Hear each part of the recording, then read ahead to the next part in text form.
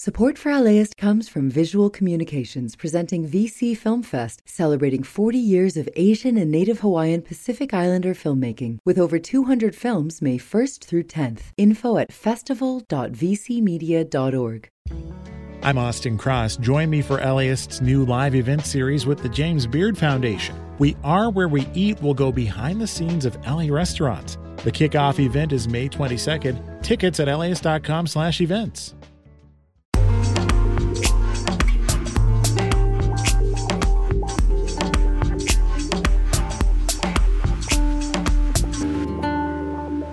LAist Studios.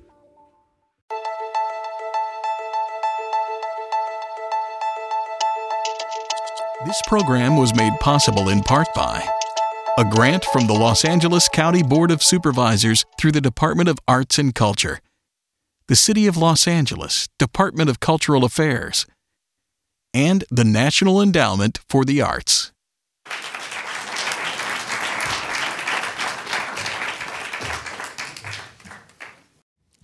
Hi, everyone. It's so nice to see so many faces of people who are in the documentary also in the crowd. My name is Antonia Cerejido. I'm a host here at LAist, and I have the pleasure of moderating this wonderful panel. To my left is Scott McCulley, who's a co-publisher. Then we have Terry Akamatsu, who is the editorial director at Angel City Press. Then Patty Calistro, another co-publisher. You all have seen their stories. And then Richie Kolchar, who directed this film. So thank you so much for being here.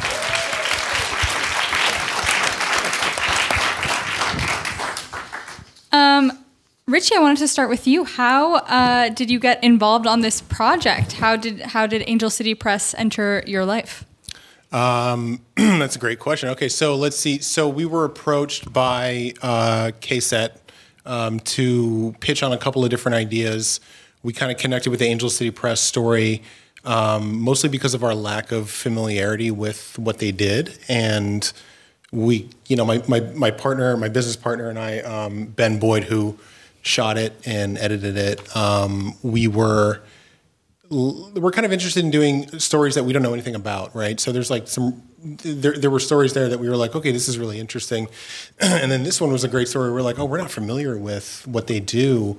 And then you start to get into some of the books, and because you start to do a little bit of research, and you're like, oh my God, these books are cool. And so it was born out of a lack of familiarity with it that immediately became kind of like a really quick obsession with the work, and then how it impacted, LA, because overall our interest in LA is just like how vast, and I mean, it was said in the film, how incredibly vast it is and full of stories it is, and never ending those stories are. So that's how it started.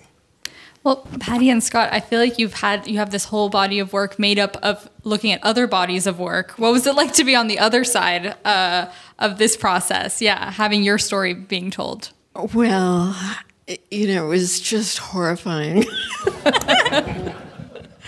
We didn't know what these wonderful filmmakers were going to do with our lives. And so until we saw the film, we were pretty nervous, but they made it so easy along the way, and we all became friends. It was impossible not to. And then we saw the film, and we sighed this huge sigh of relief, immediately called them and told them how much we loved it. Thank God.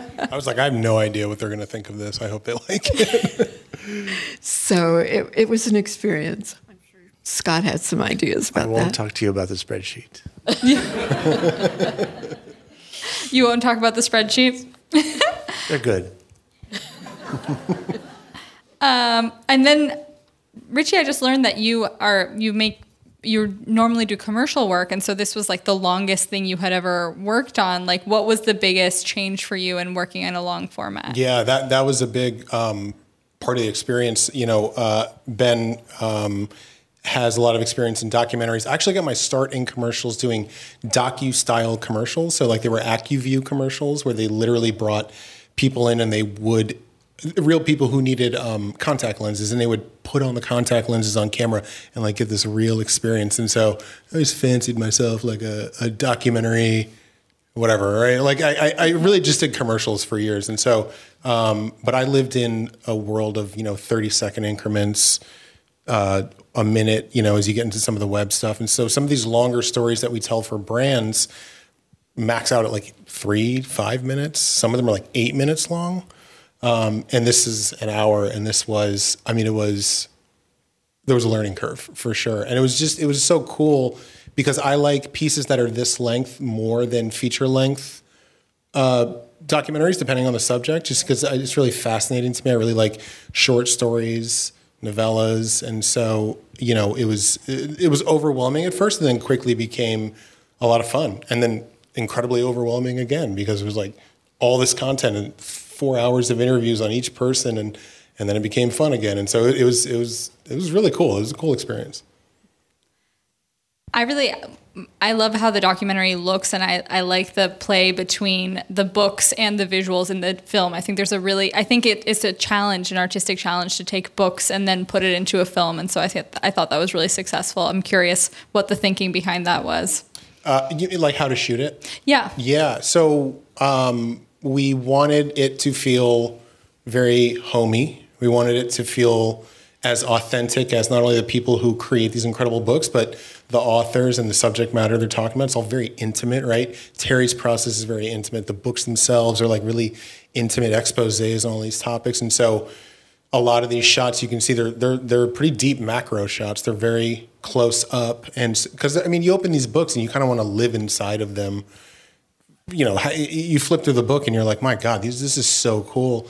And so a lot of the shot choices where we wanted, on the close-ups, not only for it to be just so close, like you're right up in the book, but then also show the family of books. So to just kind of juxtapose that with the really wider shots of just all the piles of books and everything like that. And the books themselves are such dynamic and strong pieces of art that, we have all these ways as filmmakers that we could like make stuff look cool and like shoot it in stop motion and do all this stuff. And we went through all these ideas and we were like, none of that is going to honor what these books are. In fact, it'll just be even more complicated and it won't let the book sit there and be experienced. And so we reverted all the way back to like slow, intricate moments with the books, intimate moments with the books. Yeah, speaking of the books, I was curious to learn a little bit more about the transition from journalism into doing books. Like, what sparked the desire to start a publishing company? Well, I guess I should take that one. Yeah. I was a journalist for many years, and I got out of it because I hated my boss. And I had a baby, so that was a good excuse. And I did a book with a co-author about Los Angeles. And it was at the time that style books were selling really well. Santa Fe style, Manhattan style. So Betty Goodwin, my co-author, and I decided to do a book that was on Los Angeles style. But we didn't want it to be quite so trite because we were both journalists. We weren't just making beautiful books. So we started looking at what really makes Los Angeles. What are the aspects of it that make it a unique city? And we came up with 7, I think, criteria. And photographed it, had a wonderful photographer, Greg Crawford, who really loved Los Angeles as well. And we took it to a New York publisher, and they bought it, and they had a designer on staff who we never met, who took all the photos into his possession, took all the text into his possession, and then presented us with our book. We had no say in what it looked like. It looked fine, in fact. The publisher at Viking told us it was the most beautiful book they'd ever produced. And we thought, oh, and we started seeing dollar signs. And then when it went out for sale, I ran to every bookstore, and it wasn't there. And I thought, shoot, what is going on here?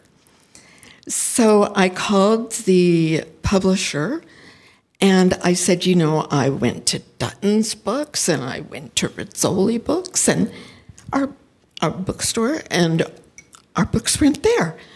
And he said, well, you know, this is why publishing doesn't happen so much in Los Angeles, because nobody reads in Los Angeles. Well, I had just read that per capita, Los Angeles sold more books than any other city in the United States. So there you go. That was, yeah. And it turned out that the salespeople didn't like to sell things about Los Angeles. So that was about the time that my husband, who was a tech guy, started talking about desktop publishing. And I said to Scott, you know, and so they ended up selling 5,000 copies of LA Inside Out, which was, you know, now I look back and I think, that was pretty good. But we were expecting 35,000. And so I said, you know, we could sell 5,000 copies of a book with our hands tied behind our back. And that's how we started the company, with two other people who eventually got tired of working, because once you become a publisher, it is a 24-hour-a-day job. And so we stuck it out. Yeah. Scott, do you want to add to that? I think there's a big parallel between having a book publishing company and having a restaurant, which is that people love this meal, and then you got to do the dishes, and you got to pay the rent, and you got to deal with the health department and all that kind of stuff. And it's just a thing you do, but the product is fantastic. And when you build the clientele, it's great. That's really it. I let him deal with the health department. I like in the film when they talk about the mom and pop feel, and even talking to you backstage, I was like, wow, there's like a real warmth to the two of you that does feel very mom and pop. And I'm curious how much you think that has to do with your success. And Terry, I'd love your take on that as well. Why don't you give the take on that? I mean, I think it's everything that makes Angel City Press so special. I say in the film, you know, when I came as an intern, I was 19 or 20 years old, and how taken I was with the experience. But, you know, I also worked at other companies. I've worked in academic publishing for about 10 years, and I hated my job there because I hated my boss, and it was a miserable place to work. And we weren't respectful of our authors because it was a giant corporation that was just looking to make money. And so coming to work with Patty and Scott, where our authors are our family, we care about them. We want them to be happy with our books. We don't just hand them a fully designed book and say, hope you like it. I mean, it's what makes me love my job every day and get up and keep grinding through the photo credits and the indexes and all of that stuff. It's the secret sauce of Angel City Press. Our kids hate Angel City Press because it took mom and pop away from them a lot of times. Yeah.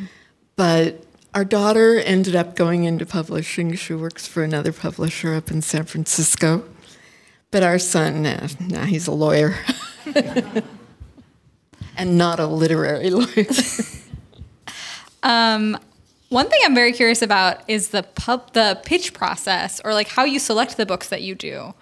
Is it a consistent thing? Is it changed a little, like over the years? What's the pitch process been like? Well, we've always required that an author do a book proposal.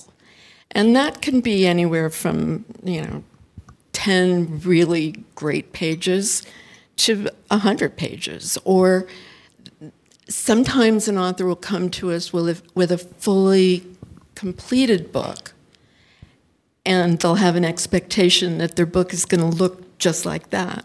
I think Frances kind of alluded to that when she had her gonzo approach to a book and her photographs. And, it doesn't work that way. We then meet with the author, and we see how serious they are, what their expectations are. And then we have our little meeting where we discuss all the content, the cost, the author, and we decide, can we work with that person? Because it is such an intimate process.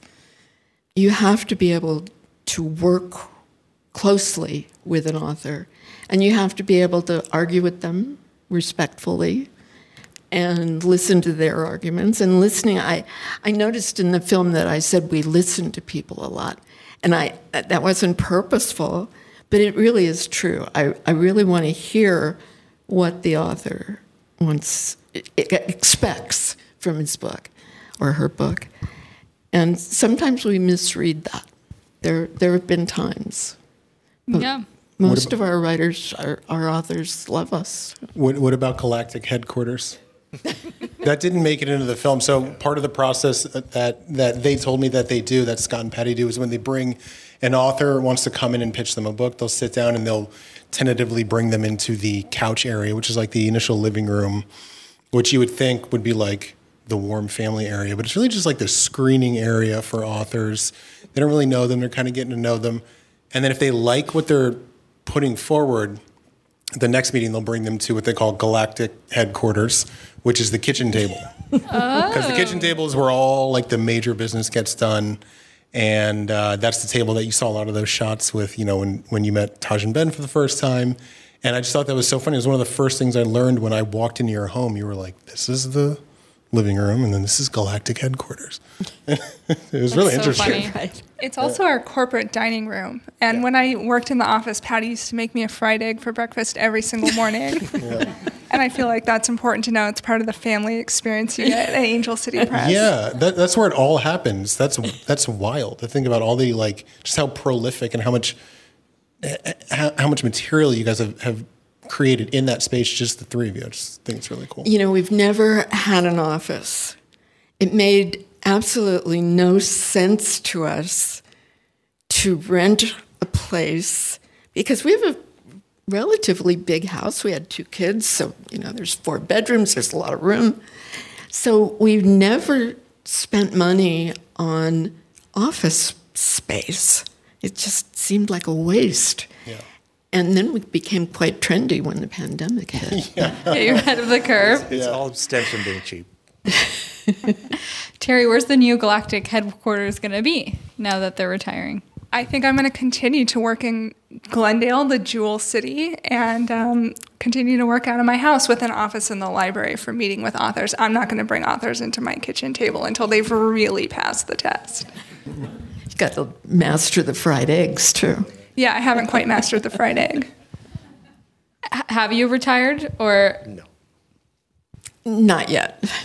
Not yet. We're still working, but it will be our retirement. I can't talk about it, though. I can't talk about retiring yet. You do something for 32 years and love it.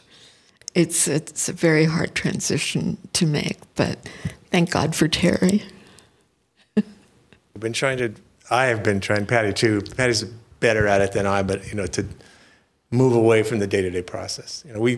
3 years ago, we moved 2 trailer loads of books that were stored at a warehouse in downtown LA to our publishing partner, distribution partner, Gibbs Smith in Salt Lake City, and that was in anticipation of the library because we knew the library was not going to ship books out of their garage, which we had been doing for 20 years. And that has worked out great, but those are the books that go to the paying customers, the bookstores, all the Amazons and Barnes and Nobles and the independent stores and gift stores. But the books that go out for promotion, we still do ourselves. It's still out of our garage. I'm still doing that. And the books that are ordered online, we do that. And it's an interesting thing to contemplate not doing that because after I got used to shipping books, knowing exactly how much internally how much sold. It'd be like being the only cook in a restaurant. Yeah. How many of that you bought, and when it was time to do this, and we should reprint this. Like, no, it's not moving fast enough. We're not going to reprint it. But now we have to actually look at numbers that come weekly from the distributor, and it's a little more disconnected. And so the next shift is going to be more than just handing over the quote unquote corporate assets, and the physical assets are just going to be, the distributed will be used by the library. It's the same as we have now, but it'll be like much more about this day-to-day process stuff. It's like, because that's not Terry's job, and so somebody's going to pick that up. So we shall see. The library will do what it's going to do. Now, what are for customers and for authors, like now that it's under the library, what does that mean for them? Is there any change? It's my hope that nothing changes for our authors. I'll still be their main point of contact, and I hope the experience for them stays exactly the same. We're trying to insulate them a little bit from some of the bureaucracy of the city. For customers also, the customers don't interact with us. They don't know us as Angel City Press. They're buying their books from the bookstore or from Amazon or something like that. So I don't think anybody's life is really going to change except for mine, because instead of talking to Patty and Scott all day, I'll be reporting into the library and things like that. But yeah, I really hope that the authors feel like the experience is exactly the same for them. That's cool. That's really, like, when did that idea come to be? Who had that genius idea? Genius. Patty. We belong to a publishers group. About 40 or 50 publishers who are small publishers meet once a year in the western states. And one year, the keynote speaker was from the Library of Congress. And she was talking about how book publishers come to them to access their photo collections and all the things that they have in the various museums there. And I thought, gosh, that's kind of what we did with LA Public Library when we did Josh Kuhn's 3 books. Each one was based on a special collection at the library. And so I thought, maybe when Scott and I retire, we should convince John Szabo, the city librarian, that the city library needs a book publishing company. And we laughed about it. But I couldn't let it go. I'd wake up in the middle of the night rehearsing what I would say to him. But one day I just picked up the phone and I called him. And I said, I'd like to have lunch with you, John. And I'd like to talk to you about something important. He said, sure, Patty, let's have lunch. And I just said, Scott and I really want to retire, and we don't want to sell the company for the reasons that we spoke about in the video. And so how would you like to have Angel City Press? And I just kind of held my breath. I had no idea. And he said, I think that's fabulous. Oh, wow. That's great. And so that's how it happened. It was like the inverse of You've Got Mail or something. Yeah. Right. It's amazing. Okay, I'm going to ask one last question, and then we're going to open it up to questions. I jokingly in the back, I was like, don't worry, I'm not going to grill you. There is one thing that I wanted to bring up, which is, what newspaper were you reading in the backyard? Because there's a part in this film that's where we're making fun of the New York Times. Yeah, I know, but I do read the New York Times every morning. And why isn't it printed out digital articles from LAist.com? Well, I do read LAist.com every morning, and I read the Los Angeles Times every morning, and I read the Washington Post every morning, because I'm always looking for book ideas. But yes, I was reading the New York Times. I just thought it was. I was like, aha. Yeah, you caught me. Well, you got to catch them now and then. The trouble now, though, is that when you read the newspaper that's printed, it's 3 days older than the same newspaper online. It's a whole different deal. Yeah, I'm online with the LA Times all day. You know, I see what's going on, but the print edition just got too lightweight for me. I was used to I was there during the wonderful days of the Chandlers, and things just kind of went downhill after that. I feel like that's not where we should end, but let's open it. Now ask questions about Angel City Press. You won't talk about the infernal rag, that. But could I ask, a number of the people who were in the video are here. Would you guys all stand up so we can thank you? Oh, that's a good idea. We can see how many paying People, customers are here. Interview subjects. So we have Taj and Ben, Nikki, Francis, Carla Claren, Arthur Dong, Amy. That's a good call, yeah. Thank you for doing that. Amy's back there, and she's so shy, and she has been so important to the look and caring of our books, and we are eternally and grateful. So cool to hang out with. Yes, she is. We have said more than 10 times that there are two types of art directors in the world, those that introduce errors and Amy. Yeah, I mean, art directors are very visual, and they put pictures in places and text, but Amy reads, and she reads the book, and she checks for facts, and she knows as much as we do about everything that we're doing, and we're just so very, very grateful to Amy. So even if she won't stand up, she's back there.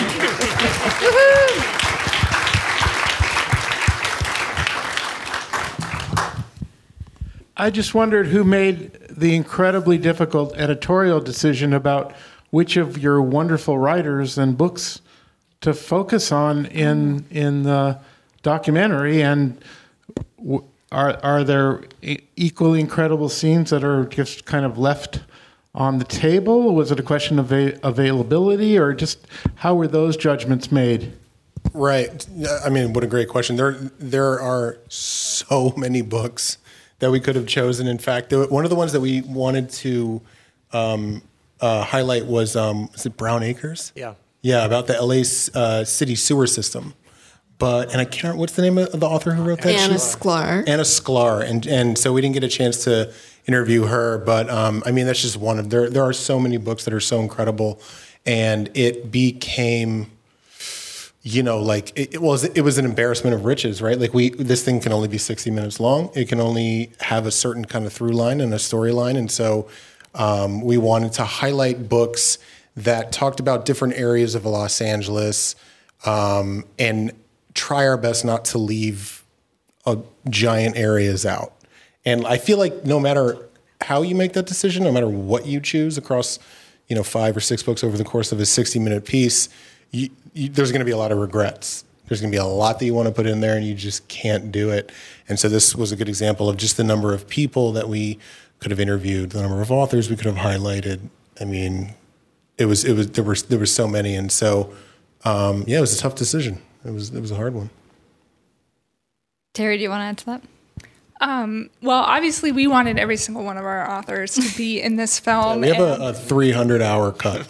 Yeah, and so it's been a little bit awkward sometimes to, this film is out, your book's not in it. So that was definitely all Richie, but one of the really good... Just to be clear. That's fine, just blame it on me. Yeah, it was all him. We really pushed for you. But one of the joys of doing this documentary is that it really coincided with the development of chaos theory. And so we were able to kind of film the whole process with Taj and Ben of doing the art and doing the design and, looking at the proofs from the printer and stressing out about that holographic foil. Yep. So it really was able to show so much of what we go through in making a book with one author team, and that was a real joy. I just want to point out that Ben Caldwell is featured in another great ARTBOUND documentary about the LA Rebellion, and he was here a couple of weeks ago on this stage, and he's like an ARTBOUND hero. So it's cool. That's awesome. And how did the foil come out? The foil came out pretty nice. The foil looks amazing. It was absolutely true. It looks amazing. You have to check it out, everybody. So cool. And it makes a great Christmas gift. Yes. Hanukkah gift. Whatever, birthday gift. Nikki said from my store. From Octavia's bookshelf. Yes. Another question? Over here.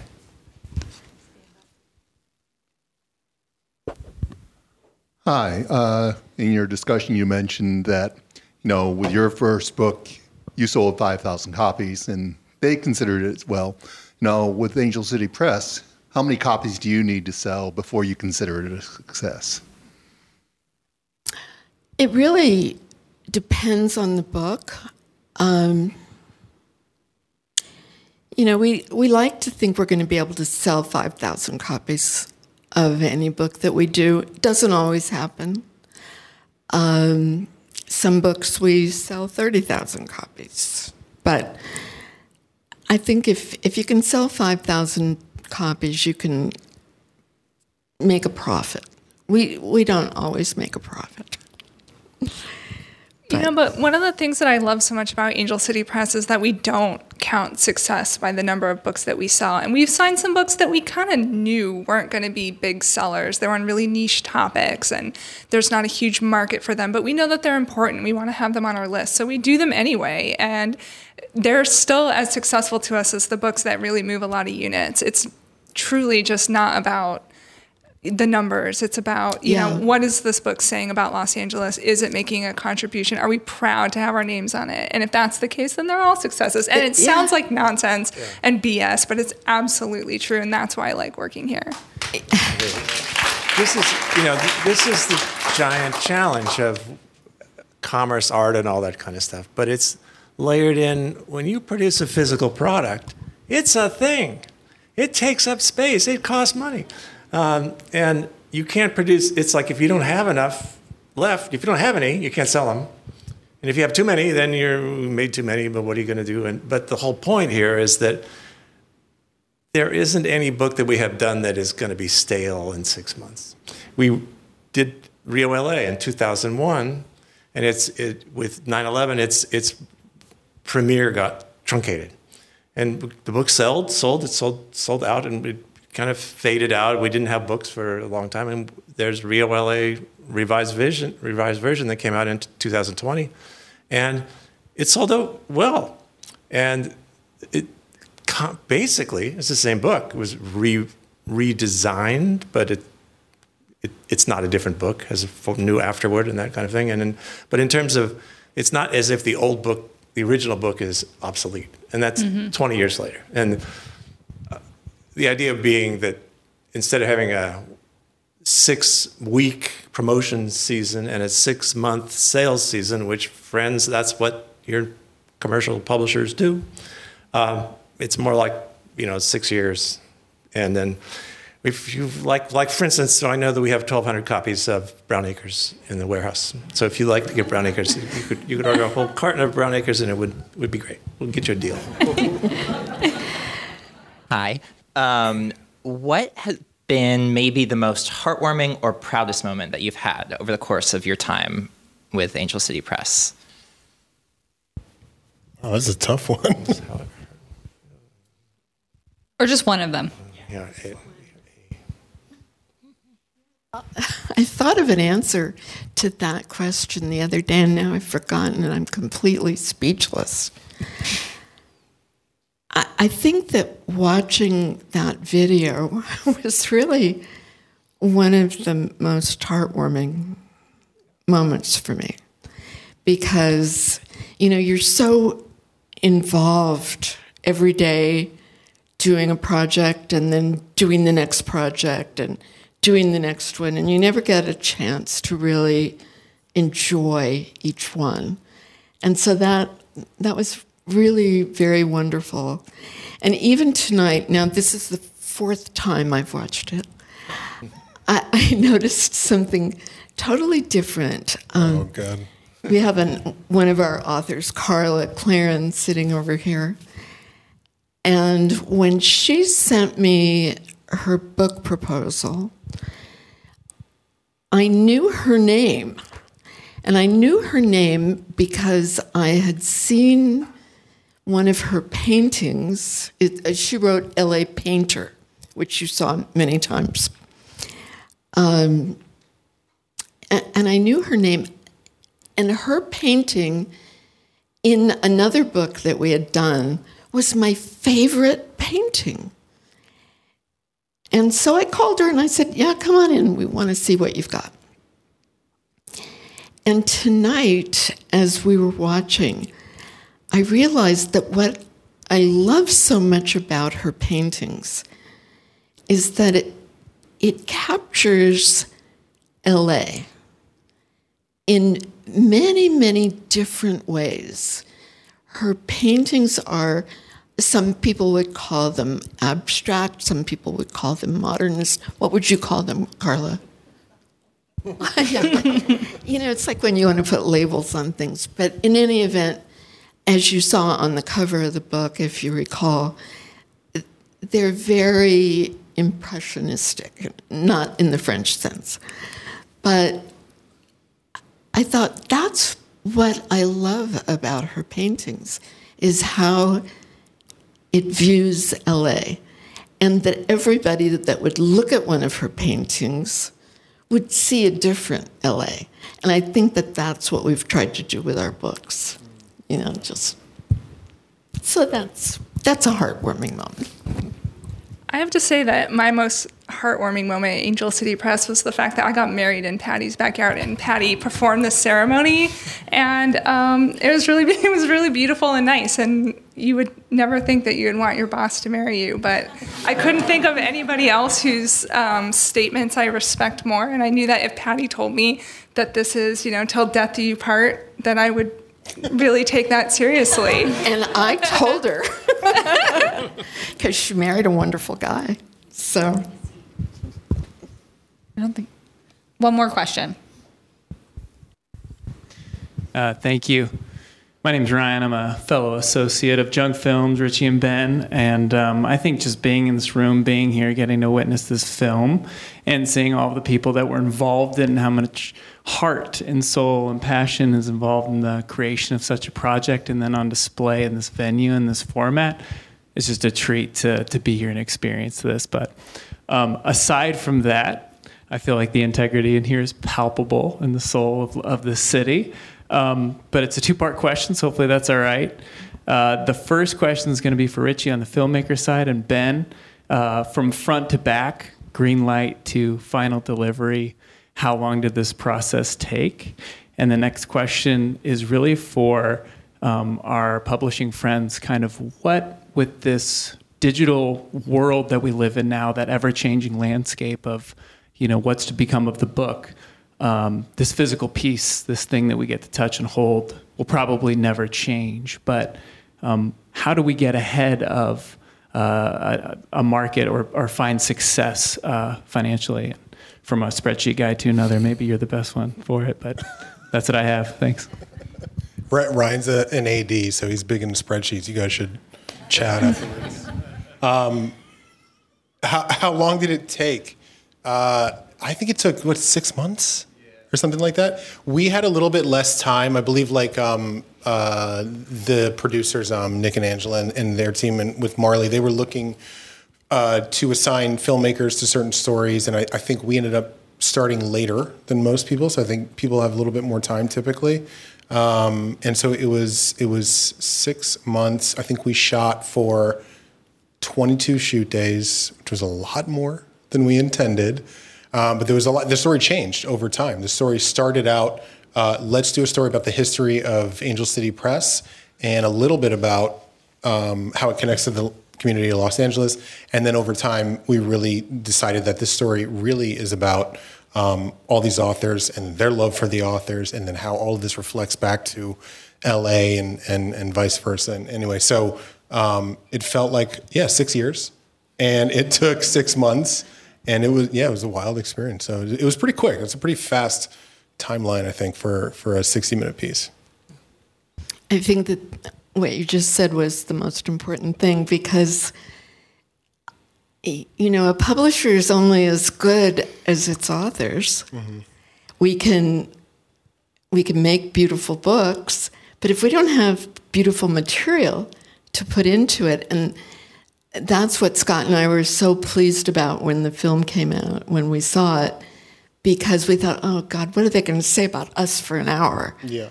But you talked about the books and the content of the books, and the authors were able to express themselves, and that's what we do. And loving and caring about the content of the books has made such a fulfilling life for us, and will continue to for you, you know. But that was the essence of what made it a great film, from my perspective. That's great. Thank you. Yeah. The second part of the question, I'll try to take it in and not talk a long time. The business of publishing books, I don't think, has ever been a particularly lucrative one. And some very famous authors have been self-publishers. Mark Twain, one of them, for instance. People you would never think that had to do that themselves, but they were some combination of cantankerous and contemptuous of the current state of the business, that they did what they did. This business of, digital books, this, that, and the other. Well, yes, and along the way, you know, we thought we were going to be good students of this industry, so we would go to the book expo.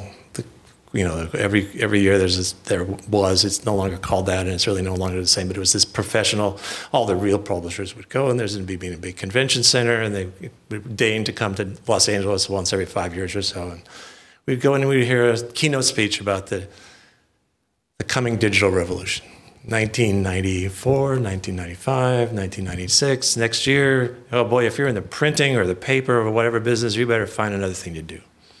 And it's been a long time. It's just not the case. And we saw Amazon come and present the Kindle. And there were only 10 Kindles in LA, and they were all in the hands of Amazon early employees, now billionaires probably. And we said, somebody in the audience said, well, how much are these? What are these going to cost? What's it going to cost the consumers? It's $9.99. Says, every book? Well, yeah, of course. Like, well, what do you mean, of course? There was no regard for what the content was and what effort it took to make the content and what was the market for the content. Because obviously, if you were some student of economics, you would say, if I have a very, very broad audience, I can have a lower price, or I can spend more money making the product, or some combination. And if I have a very narrow audience and the content is very valuable to them, I should charge more. No. And it turned out that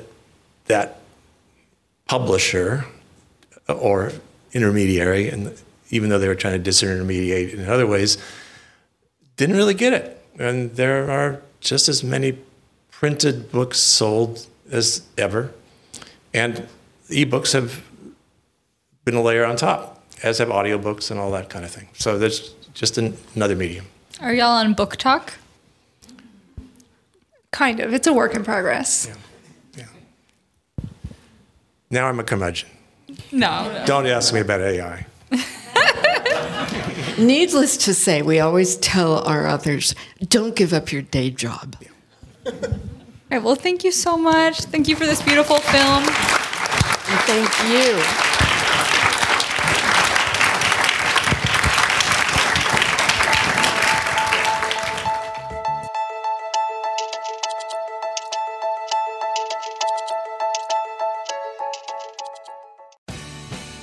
The LAist Spring Super Sweeps is happening now. You can win amazing prizes while supporting your source for local fact-based journalism.